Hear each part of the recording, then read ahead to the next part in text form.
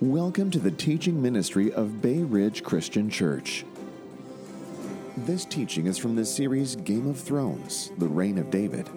This series looks at the reign of David in the books of 2 Samuel and 1 Chronicles to learn from David's victories and failures to see how we can walk more closely with Jesus.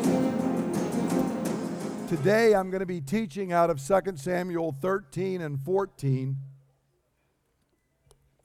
But rather than reading the two chapters, which would take probably like 10 minutes, I'm actually just going to read a selection of verses from 2 Samuel 13 and the first verse in chapter 14, verse 1.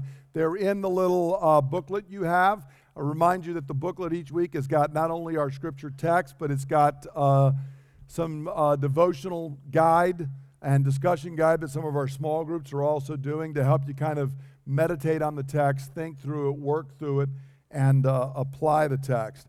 So we're going to be continuing on in Game of Thrones. I do want to thank Tony for teaching last week. He did a great job on Psalm 110.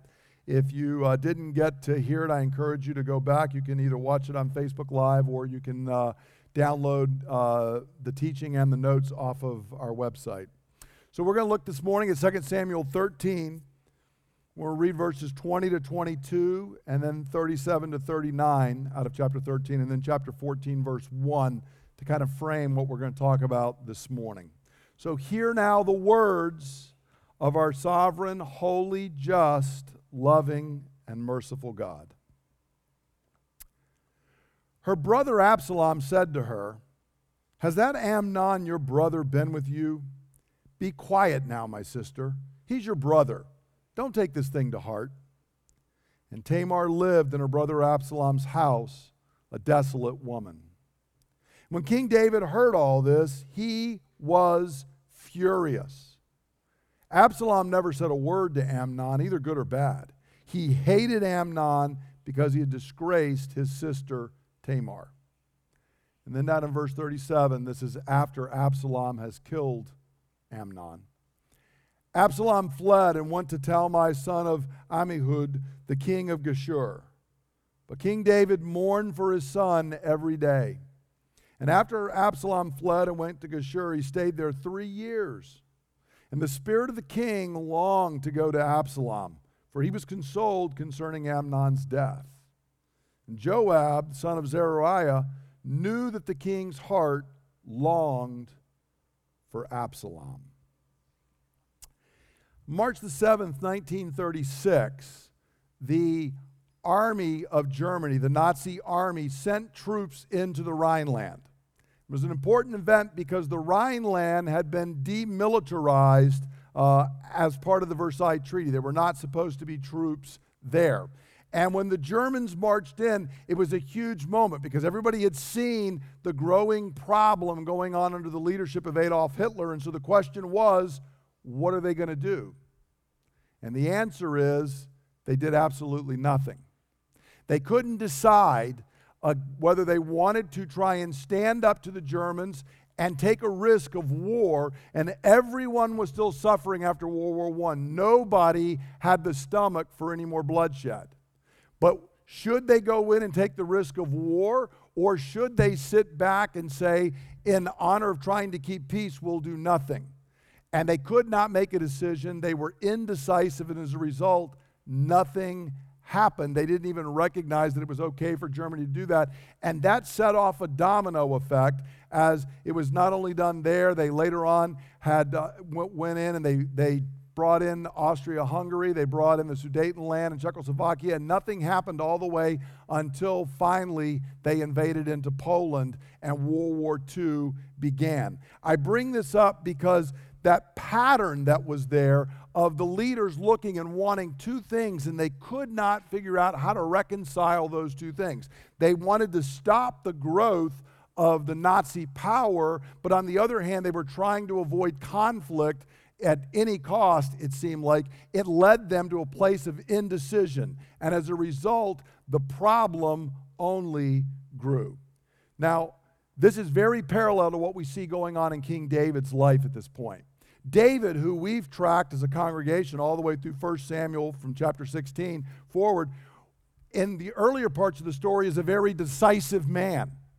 But by the time we arrive here and there is the sin going on in David's house, David is incredibly indecisive. And growing problems that are enveloping his house and ultimately the nation, David can't seem to decide what to do and how to act against it. So we want to look at today kind of the outflow of what happened in the incident between Amnon and Tamar that we looked at a couple of weeks ago. We want to ask ourselves, why is David not reacting, and what does it teach us in our own lives? So let's begin by looking at the trouble in the house of David. And I remind us, we looked at that very disturbing story a couple of weeks ago where Amnon raped his sister Tamar. And we called it Tamar 2. We looked at the incident of sexual abuse. And in verse 20, our text today, it reminds us of what's going on, that this is first off something that's going on in David's own family. Notice in verse 20, it says her brother Absalom. It's noting the relationship between Tamar and Absalom. And he says, has not that Amnon, your brother, been with you? Be quiet now, my sister. He's your brother. Don't take it to heart. And Tamar lived in her brother Absalom's house. Notice 5 times in that one verse it mentions brother and sister.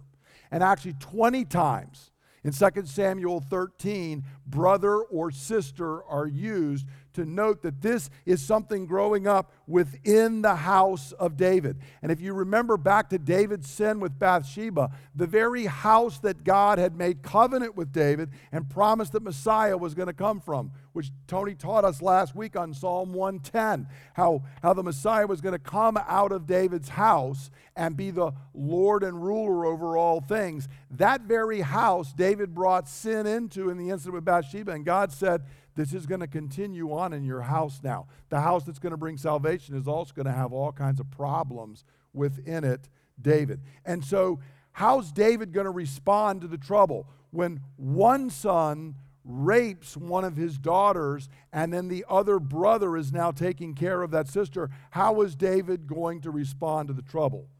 The answer is David is completely indecisive and doesn't know what to do. Notice in verses 21 and 22, we read, when King David heard all of this, he was furious. Now, David is rightly furious with Amnon. How could someone not be furious with one of your children who has behaved in this way? But notice what the text doesn't say. It doesn't say he was furious and he did whatever. It just says he was furious. And apparently David sat around and did nothing to deal with his son's behavior. There is no record in the text that he did it. Now, why would David do this? I believe there are several seeds that are behind David's indecision. Number one, David knew that Amnon had done evil. There was no question what Amnon had done was evil. But the first problem David's got is if he wants to confront Amnon for his sexual sin, what can Amnon say back to David?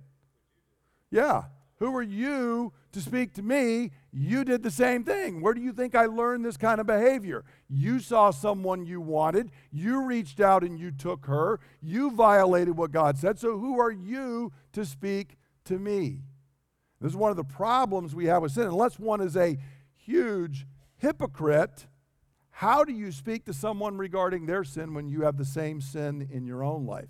So that's the first problem David's got. Secondly, David appears throughout these chapters to be very worried about his own dynasty. He's worried, how is the son of David going to sit on the throne? God has told me it's going to happen, but I'm worried about how that's going to happen. And Amnon is his heir. Amnon is his oldest son. He's the one who should inherit the throne.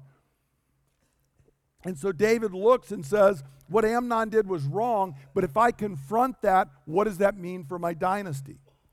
Thirdly, David is having a wrestling here. His love for his son is eclipsing his willingness to deal justly with his son's behavior. He's got this struggle with love and justice going on. I mentioned a couple of weeks ago when I taught on this that actually the Septuagint, the Greek translation of the Old Testament, and at least one Dead Sea Scroll have a phrase that's not in our accepted text, and that phrase is that David was he was furious, but he would not hurt Amnon because he was his eldest son and he loved him.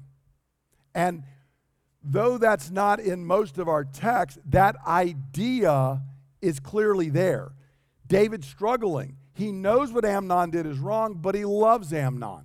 And so how does he get between, how does he reconcile the call of justice and this call of love? And this distorted parental love ends up being the undoing of Amnon. Make no mistake, as we're reading it and we know the story, Amnon is going to end up dying over this. And Scripture is replete with the example of parents who, because of a distorted parental love, will not confront sin in their children, and not doing so hardens the children in sin, and it ends up leading to their own destruction. In fact, if you remember, the reason kings came to Israel was because Eli did exactly that with his own sons. And then Samuel, who was raised up to speak God's word of judgment against Eli, did the same thing with his own sons. And now David is repeating the pattern himself. And so David is rightly furious with Amnon, and he wants to act, but he can't reconcile justice and love. I know he should be dealt with, but I love him. And how do I do that? And David can't decide, so he does nothing. And he does nothing for 2 years. And so the question then is, there's another main actor here. Remember, Absalom is actually the main actor in these chapters. Whereas David is indecisive, Absalom is anything but indecisive. And the chapter actually begins, the first person mentioned in 2 Samuel 13 is actually Absalom, because Absalom dominates. He's mentioned 100 times in these chapters. He's the man of action in the chapters, while David is wavering and can't decide what to do. And so notice there in the verse that while David is furious and doing nothing, Absalom's not speaking to Amnon, but what he is doing is he is seething inside. He is furious. And he's not only furious, if you really follow the text, with Amnon, he's also growing increasingly frustrated and furious with his father, because David is doing nothing about it. And Absalom sits, and he's growing in anger. He's growing in rage towards his father. He is becoming increasingly dissatisfied and disrespectful towards David, which is going to usher in his later rebellion. Make no mistake, when we get to chapter 15, Absalom is full bore on trying to stoke rebellion against his father. And the seeds of that are all the way back here. Because see, what Absalom is doing is he's rightly upset that David has done nothing. But what should he do?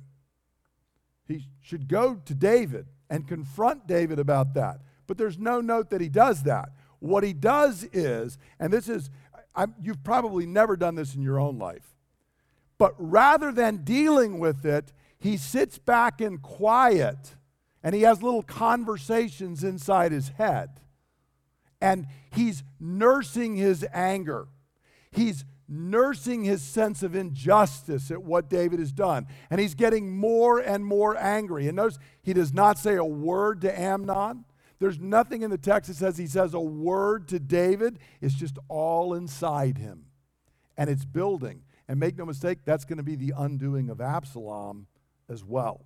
And so, just a little tidbit, if you have a problem with someone's behavior, the thing to do is to go to the person, not to sit back on your own. In the dark, in quiet, sin grows. That's what it does. So, Absalom watches this, and he decides that he's going to murder Amnon. And the text tells us he waits 2 years plotting his revenge. 2 years he does this. And he decides what he's going to do is he's going to throw a party at sheep shearing time. It's a big festive time. And so he says, I'm going to have a big party. And he goes to David and says, Father, I would like you and all of your sons to come to this big party I'm going to throw. And David says, no, son, that would be too much. We'd just be a burden to you. Don't do all that. And then Absalom says, okay, then how about if Amnon comes? Now, if David is acting with any sense, what should he say? What's going on here, Absalom? And he has some questions, but Absalom convinces him, and David sends Amnon down to this party at sheep shearing time.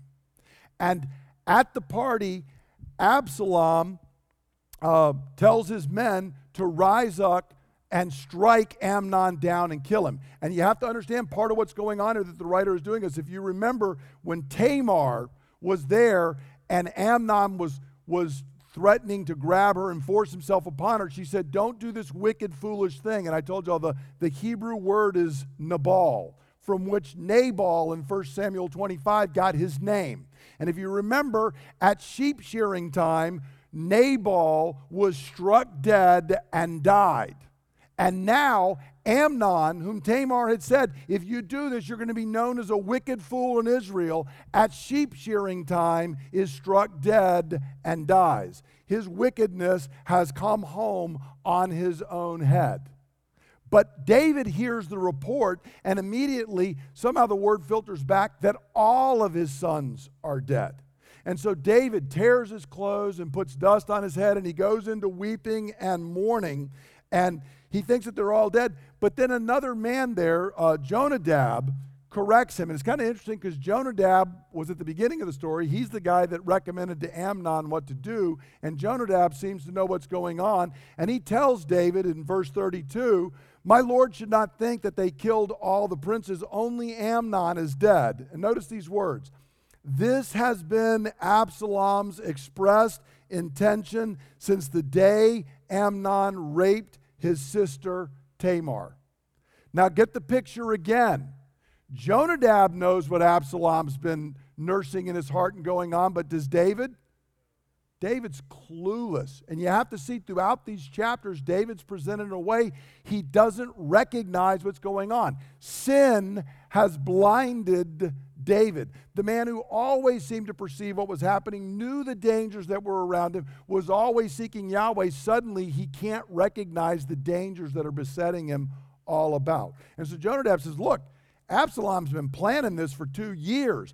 The Hebrews literally, has been in his mouth for 2 years. He's been upset about this. He's been ruminating. He's been muttering about this to himself. The king apparently didn't notice this, but the only one that's dead is Amnon. And so then Absalom has to flee, and he actually flees to his maternal grandfather because he says, if I stay in Israel, I'm going to be put to death for killing Amnon. But then what happens is we get David's indecisiveness part 2. It's kind of like when the leaders didn't confront Hitler for sending the troops into the Rhineland, and then they're given another opportunity later when he's doing more, and they don't do it again. In fact, they come back with the Munich Pact and say, this is peace in our time, when all they're really doing is being indecisive. Well, David is acting the same way. So notice in verses 38, chapter 13, verse 38 to 14:1, we read, Absalom flees and he goes to Geshur, which is where his maternal grandfather is the king. But we're told in verse 39, and the spirit of the king longed to go to Absalom. And in chapter 14, verse 1, Joab knows that the king's heart longed for Absalom. And this lasts for 3 years. It's now been 5 years since Amnon had raped his sister Tamar, David's daughter. Absalom has waited for 2 years, and he's 3 years in exile, and David's longing to go to Absalom, but he's indecisive again. He can't decide what to do. He knows what Absalom did was wrong, but he loves Absalom. So how is he going to act? And the answer is he does the same thing he did with Amnon, which is nothing. The picture is he sits there on his throne day after day, stuck in indecision, while Joab acts and watches. And note, Joab is decisive in acts. Absalom is decisive in acts. Virtually everyone around is decisive in acting except for David. He cannot decide what to do. So he does nothing one way or the other. Now, just as I told you the seeds regarding David's indecisiveness with Amnon, it's the exact same seeds here. David knows what Absalom has done was evil. He had taken vigilante justice. Of course, the problem is David had committed exactly the same sin. So if he confronts Absalom, Absalom can say, hey, at least I took justice against my brother who had raped someone. You put Uriah to death, and he had done nothing wrong. I killed a man who had committed sexual sin. You killed a man to cover your sexual sin. So David says, how do there's no way forward for me to act. Once again, our sin oftentimes makes it impossible for us to make a decision. We're like, I'm trapped. What can I do? David also is now worried because now that Amnon is dead, guess who's the heir? Absalom. So now I've lost the guy who was the heir. How's my dynasty going to go on? If I deal with Absalom, now I've lost yet another heir. How is God's word to me going to be fulfilled if I do this? And thirdly, we're told directly in the text that David longed for Absalom. He loves Absalom, and we're going to see this even after Absalom commits rebellion. You remember the time's going to come where when Absalom dies, David's more upset about Absalom dying than he is excited about the fact that the kingdom has been saved. David's love for Absalom is eclipsing his willingness to deal with Absalom's evil behavior. Once again, same picture, distorted parental love is making it him unable to deal with his son's sin. And once again, the long-term fruit of that is going to be the destruction of that child. Because David does not deal with Absalom early on, it's now grown to the point that there's virtually no turning back. And so there is a warning to us as parents, and I want to encourage you regarding this. It is so easy. I remember with 4 kids, it's so easy sometimes just to turn and act like I didn't see something. It's also a foolish choice. Because consider what happened. Who knows how different this story would have been if David had dealt with Amnon? But he didn't. And if he had talked to Absalom, but he didn't. And if when Absalom did something, he dealt with him, but he didn't. And in all of that, sin kept growing. So what we're given a picture here in these chapters is the indecisive king. He just can't act. David sits there.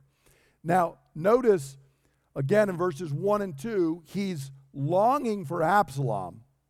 And Joab finally, after 3 years, says, this guy's not going to do anything, so I'm going to do something. So Joab goes a few miles away to a town named Tekoa, and he finds a wise woman there. We're not giving her name. She's just referred to as the wise woman of Tekoa. And he brings her back to David, and he says, I want you to go, and we're going to do this before. When David was stuck before, after the Uriah Bathsheba incident, Nathan had to come, and Nathan told David a story, asking David for a decision as like the supreme judge in the land, and that's what got David to recognize it. So let's do the same thing. So this woman comes, and she tells a parable just like Nathan had done, and the results are the same. In this case, she tells a story. She says, look, I had one son. They got in a fight with his brother, and one brother killed another brother.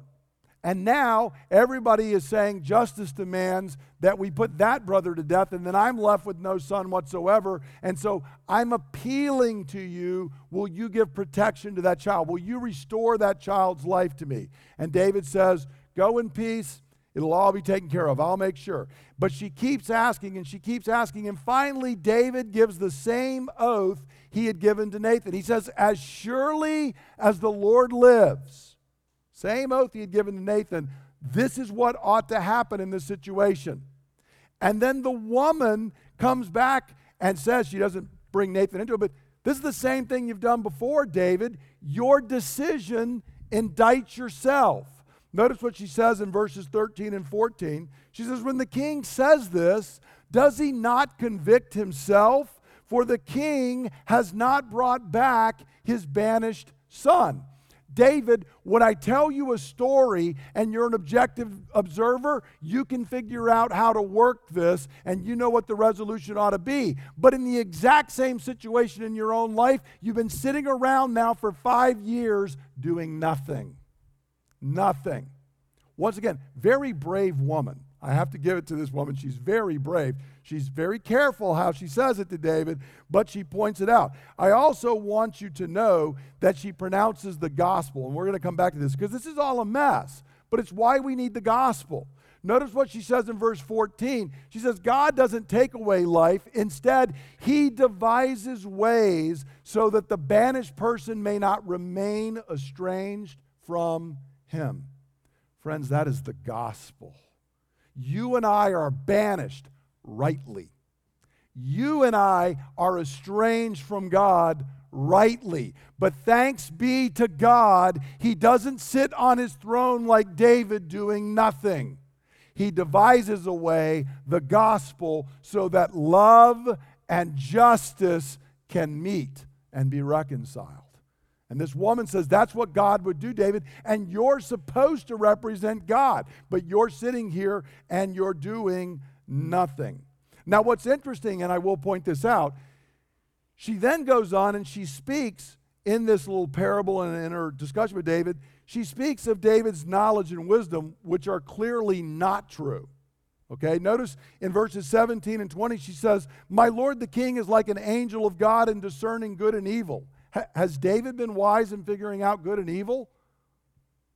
Not at all. He hasn't known what's going on. And then she says in verse 20, my Lord has wisdom like that of an angel of God. He knows everything that happens in the land. He didn't know what Amnon was planning.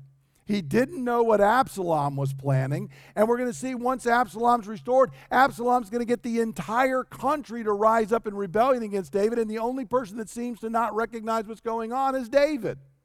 So, contrary to this, he's actually blind right now. That's what's going on, which is why he can't make a decision. He's become frozen in indecision.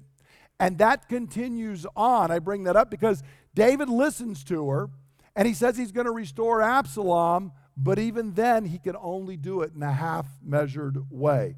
Notice in verses 21 and 24, he calls Joab in because he does figure out, okay, Joab's behind all this. He calls Joab in and he says this, very well, I will do it.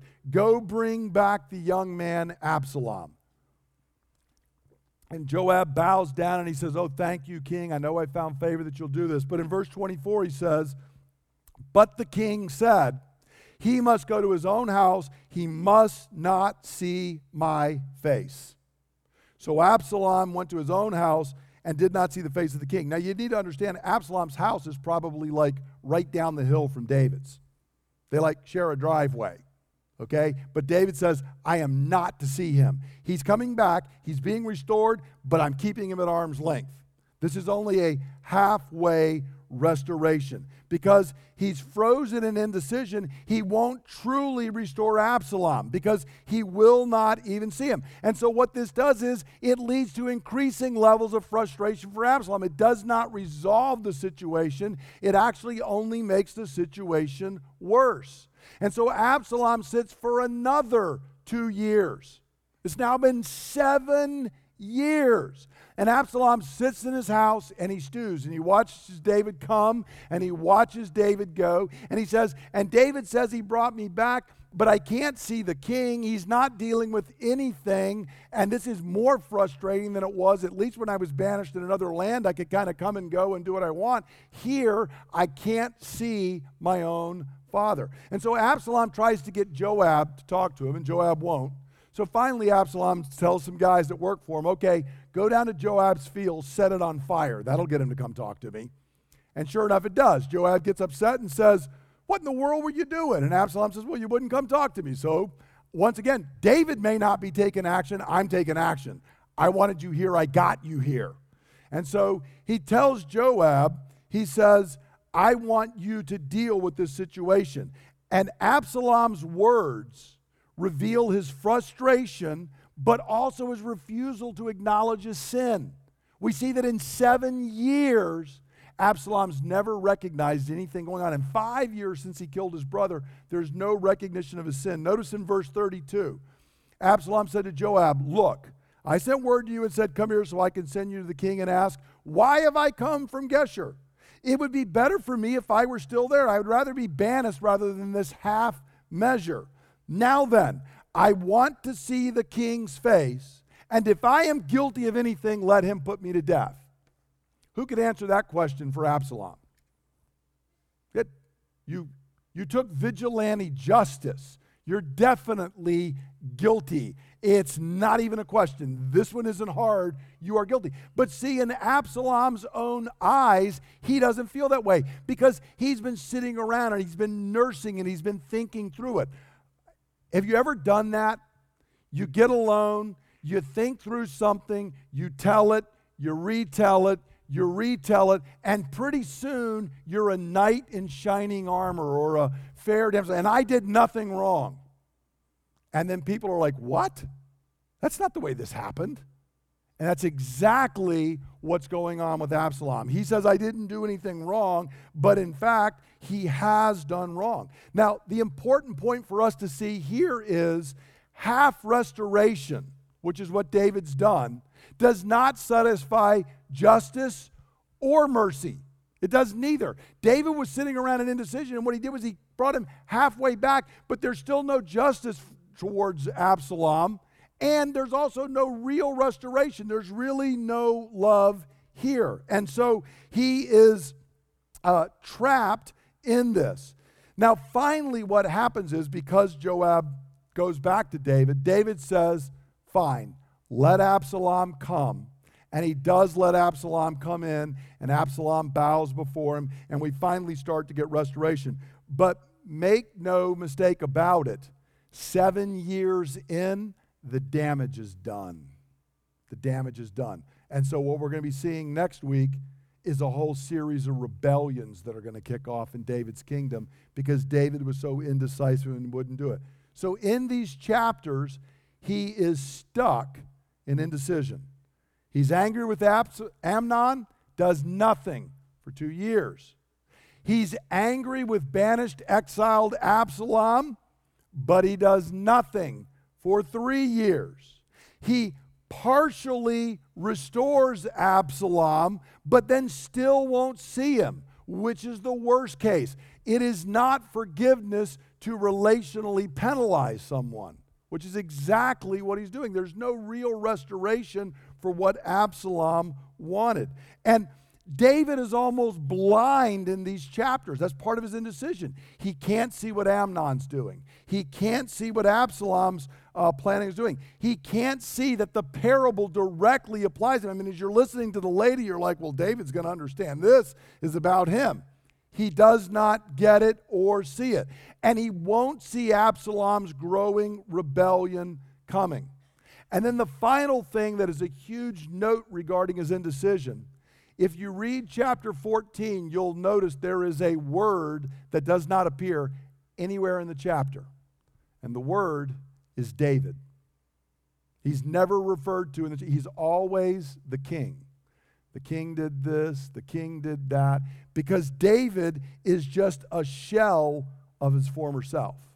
David, the man of action, the man that comes up when the whole army is quaking and Goliath stands there and he says, "Who is this guy to rebuke the army of God? I'll go out, I'll strike him down, I'll deal with him." David, the man who strikes down the Philistines. David, the man who always knows what to do, now sits on his throne and has no clue what to do because his sin has trapped him and he cannot resolve the riddle, as it were, between justice and love. And he's sowing seeds of major problems in the future for him and his kingdom. Now, how do we apply this? What does this mean for us? And we'll come to the Lord's table. There's a lot of things we could talk about out of these chapters. I just want to talk about 2 this morning. First is a question for us. Do I see that indecisive half measures hurt relationships? They don't solve the problem. In fact, it's kind of like when Jesus told the church, "I'd rather you be hot or cold. Don't be lukewarm." lukewarm restoration, halfway restoration, is worse than just complete separation. It's the worst of all possible situations. David's indecisive measures in the chapters are creating and furthering relational problems in his family. Remember, I showed you, 5 times in the one verse, it was all these family words, 20 times in chapter 13. David's not acting, and it's creating further problems in his own family. Now, the problem is when we're not sure how to respond, what we're tempted to do is to keep people at arm's length. Somehow to kind of say, well, I kind of forgive you, but I don't want to actually deal with you. I don't want to have face-to-face relationship. So I'll say I forgive, but I'll keep the relationship off at arm's length. But what that does is it just creates frustration, which is a rich, fertilized soil for sin to grow. And this is essential for us to understand in our relationship. The worst possible response is proclaiming to someone, I forgive you, but then not restoring the relationship. Now understand, there can be consequences, but to say you're forgiven and then say, but I'm not restoring relationship, is the worst possible response. Such measures are not reflective of the gospel, and therefore they destroy the relationship.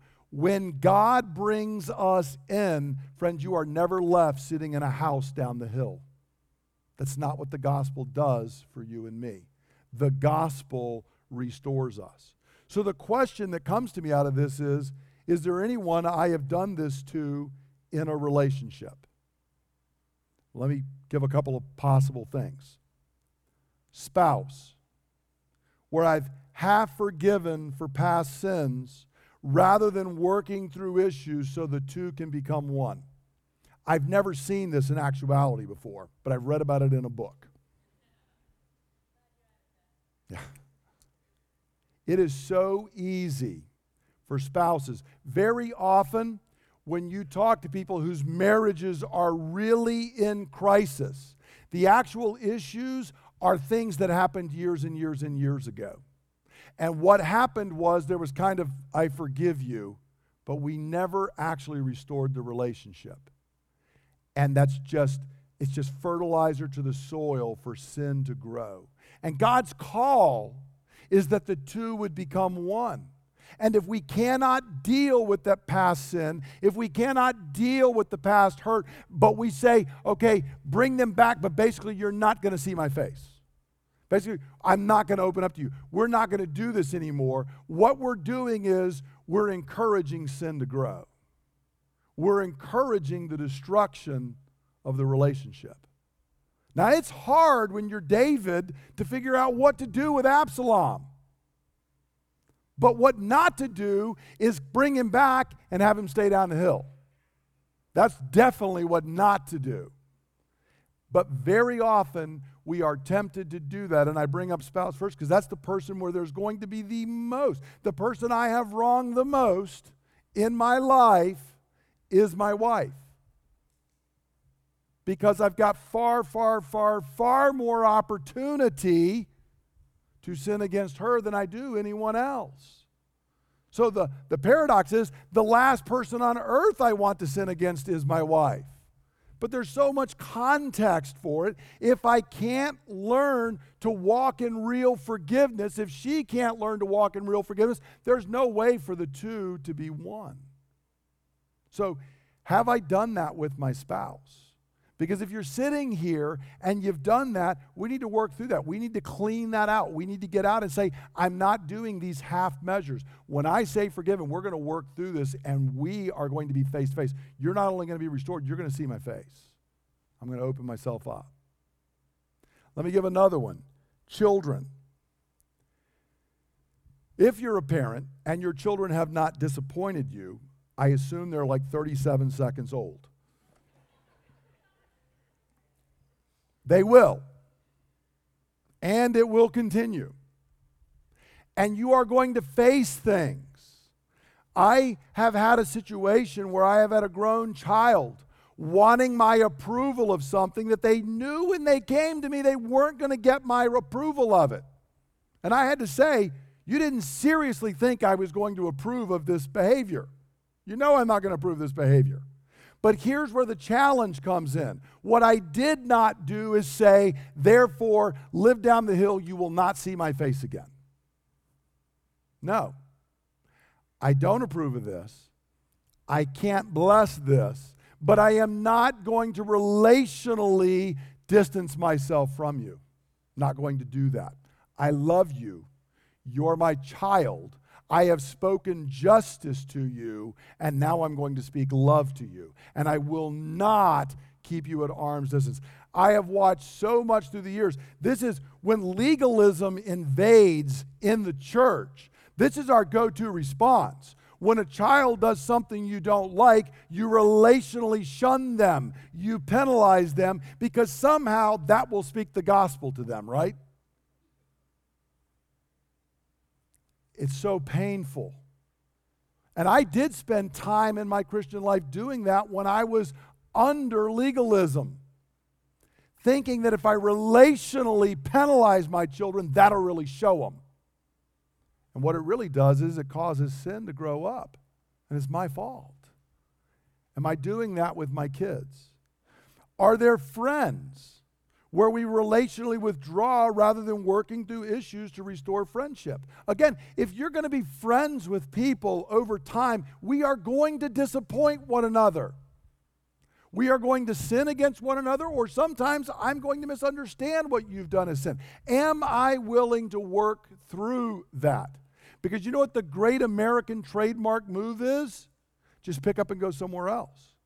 We've been doing this forever as a culture. If you're not getting along with the people in Massachusetts, just move west. And then when you're not getting along with them, just move a little further west until we get all the way to the Pacific, and then there's nowhere to move. And that's what we've done. It's built into our national character. And so if I struggle with people in the church, I just pick up and find another church. If I struggle with friends, I just leave them and find other friends. It's what we do as a culture. But all that does is just put calluses around our hearts. And it's just a rich soil for sin to grow up. We have to work through the issues and relationally restore to one another. So let the Lord speak to you if there's any areas where that's true in your own life. Now, the second thing we want to do is we want to talk about the gospel of justice and love. I want to look back at verse 14 of 2 Samuel 14 again and remind you what the wise woman of Tekoa said, and she was very wise in this. God does not take away life. Instead, he devises ways so that a banished person may not remain estranged from him. And friends, here's the good news. God has devised that way. The gospel is the way that God has done to bring us back from banishment. You and I struggle to reconcile justice and mercy, holiness and love. But God has done this perfectly in the gospel. Don't hear me wrongly this morning. I, in a sense, empathize with David. How do you make these decisions if you're him? It's very hard to do. We struggle with this, particularly because of our own sin. But thanks be to God, he doesn't struggle. He is not trying to figure out how to do it. He has once and for all done this. Christ's redeeming work is the decisive action of both justice and mercy, holiness and love. It's not like at the cross, Jesus said, well, we kind of did the holiness thing for a while. That was called the Old Testament. Now we're going to do the love thing. That's not what's going on at the cross. At the cross, perfect holiness, perfect love and mercy, God's unchanging character of integrity are all met at the cross of Jesus Christ. Sin is atoned for. Justice is done because of the love of God. God does this for us in the gospel. In Christ's redeeming work, the justice of God against sin is fully met, and the mercy of God towards sinners is fully experienced.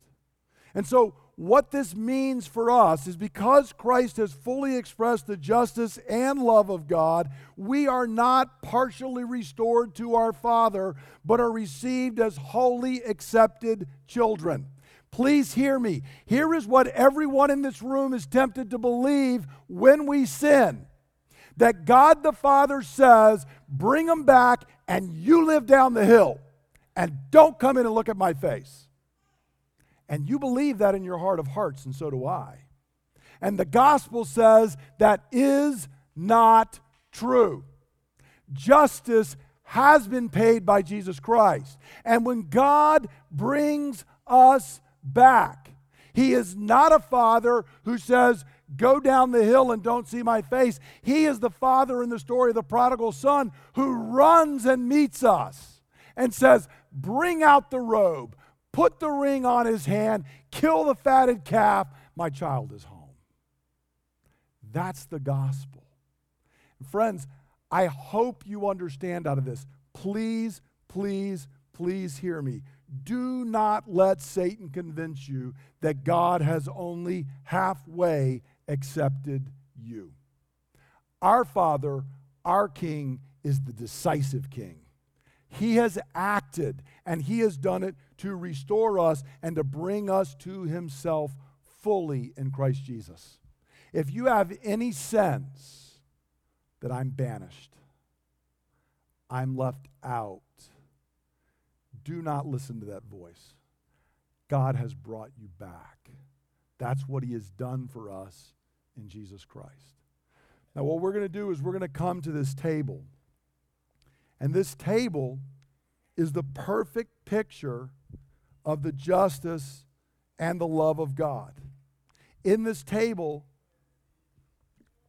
we are reminded that Christ has fully borne the just wrath of God so that we might receive the merciful love of God. And so this morning, if you're here and you've struggled with what I was just talking about, and you think there's this past thing, and the past thing may be from this morning, something you did on the way here to the meeting, or it might be something that happened 30 years ago, and you've been bearing that weight. I want you to hear the voice of God this morning. God's heart is to devise a way to bring the banished sinner home. And that's what He's done for us in Christ. And so as you come to the table this morning, if you got sin, confess it. Open up. Don't be Absalom and say, well, I didn't do anything wrong. Open up and confess it. But know that you have a Father who is glad to let His face be turned towards you, to let His face shine upon you despite your sin, because Christ has worked justice and love. If you're a guest with us, you don't have to be a member of our church to take communion. You need to believe the gospel, which is what I've just been talking about, that you are a sinner. You do deserve to be banished from the presence of God, but Jesus has opened the way for us to come back. If you believe that, please participate with us. In a moment when we hand out the elements as well, if you prefer gluten-free, if you raise your hand, we will bring you gluten-free bread for the elements. Friends, let's come to the table of justice and love. For what I receive from the Lord, I pass on to you. That the Lord Jesus, on the night He was betrayed, took bread. When He'd given thanks, He broke it. And He said, this is my body, which is broken for you. Do this in remembrance of me. And in the same way, after supper, He took the cup. And He said, this cup is the new covenant in my blood, which is poured out for the forgiveness of your sins. Drink from this, all of you, in remembrance of me. For as often as you eat this bread and you drink this cup, you proclaim the Lord's death until He comes. Father, we thank you that you have provided and made redemption for us. Lord, I pray this morning for anyone here, Lord, if I have a brother or sister here who feels like you've restored halfway, send your Holy Spirit forth. Open their eyes that they know in Christ your face shines upon them. I ask you to do this in Jesus' name. Amen. We're going to distribute the elements. As you get them, please hold on to them, and then we will take them together in just a couple moments. Holy Father, justice demands that sin be judged and paid for in full. This is a fearful thought for we who are covered in sin. For you are infinitely great, and so the demands of justice must be infinitely great as well. How could we, finite and fallen as we are, ever pay such a price? So you intervene, sending your own Son to bear our sin and to receive the just penalty we were due. Because he is truly and fully human, he was able to fulfill our obligations to you by completely obeying your law and suffering and dying for our disobedience. And because he is truly and fully God, his obedience and suffering were of infinite value, and he was able to bear your full justice against wrath and sin and overcome Satan and death. So we give you thanks that through his broken body, justice has been met, and we have been fully restored to fellowship with you. Take and Father, you are the God of love. Because of this, when we were rebels to your will, you sent your Son to save, deliver, and restore us to yourself. Lord Jesus Christ, you have so loved us that you laid down your very life, pouring out your blood so that our sins could be forgiven and removed. We give you thanks for your precious blood and your love that is stronger than death. We rejoice in the removal of our sins and the restoration of our relationship with God our Father. Take and Father, we thank you that you devised the way to restore us so that we are no longer estranged from you. In your holiness, love, and integrity, you have provided the way of redemption and forgiveness. Spirit of the living God, reveal to each and every one of us our full status as sons and daughters of the living God. Pour the love of God into our hearts, enabling us to know, receive, and experience all our Father has for us. We ask all of this in the name of our glorious Lord Jesus Christ. And God's people say, amen. Let's stand together. I'm going to do a word of benediction, and I've actually just changed what I'm going to do. I'm going to do the normal benediction, Aaron's blessing that I talked about a few weeks ago. But I want you to remember twice in here it mentions the face of God. I want you to remember this week, go in this blessing remembering. David said Absalom couldn't see his face. Your father never says that to you. Never in Jesus Christ does he say that. May the Lord bless you and keep you. May the Lord make his face shine upon you and be gracious to you. May the Lord turn his face towards you and give you peace. in the name of Jesus Christ our Lord. Amen. Amen. Thank you for listening to the teaching ministry of Bay Ridge Christian Church. For more teachings and resources, please visit www.brcc.church.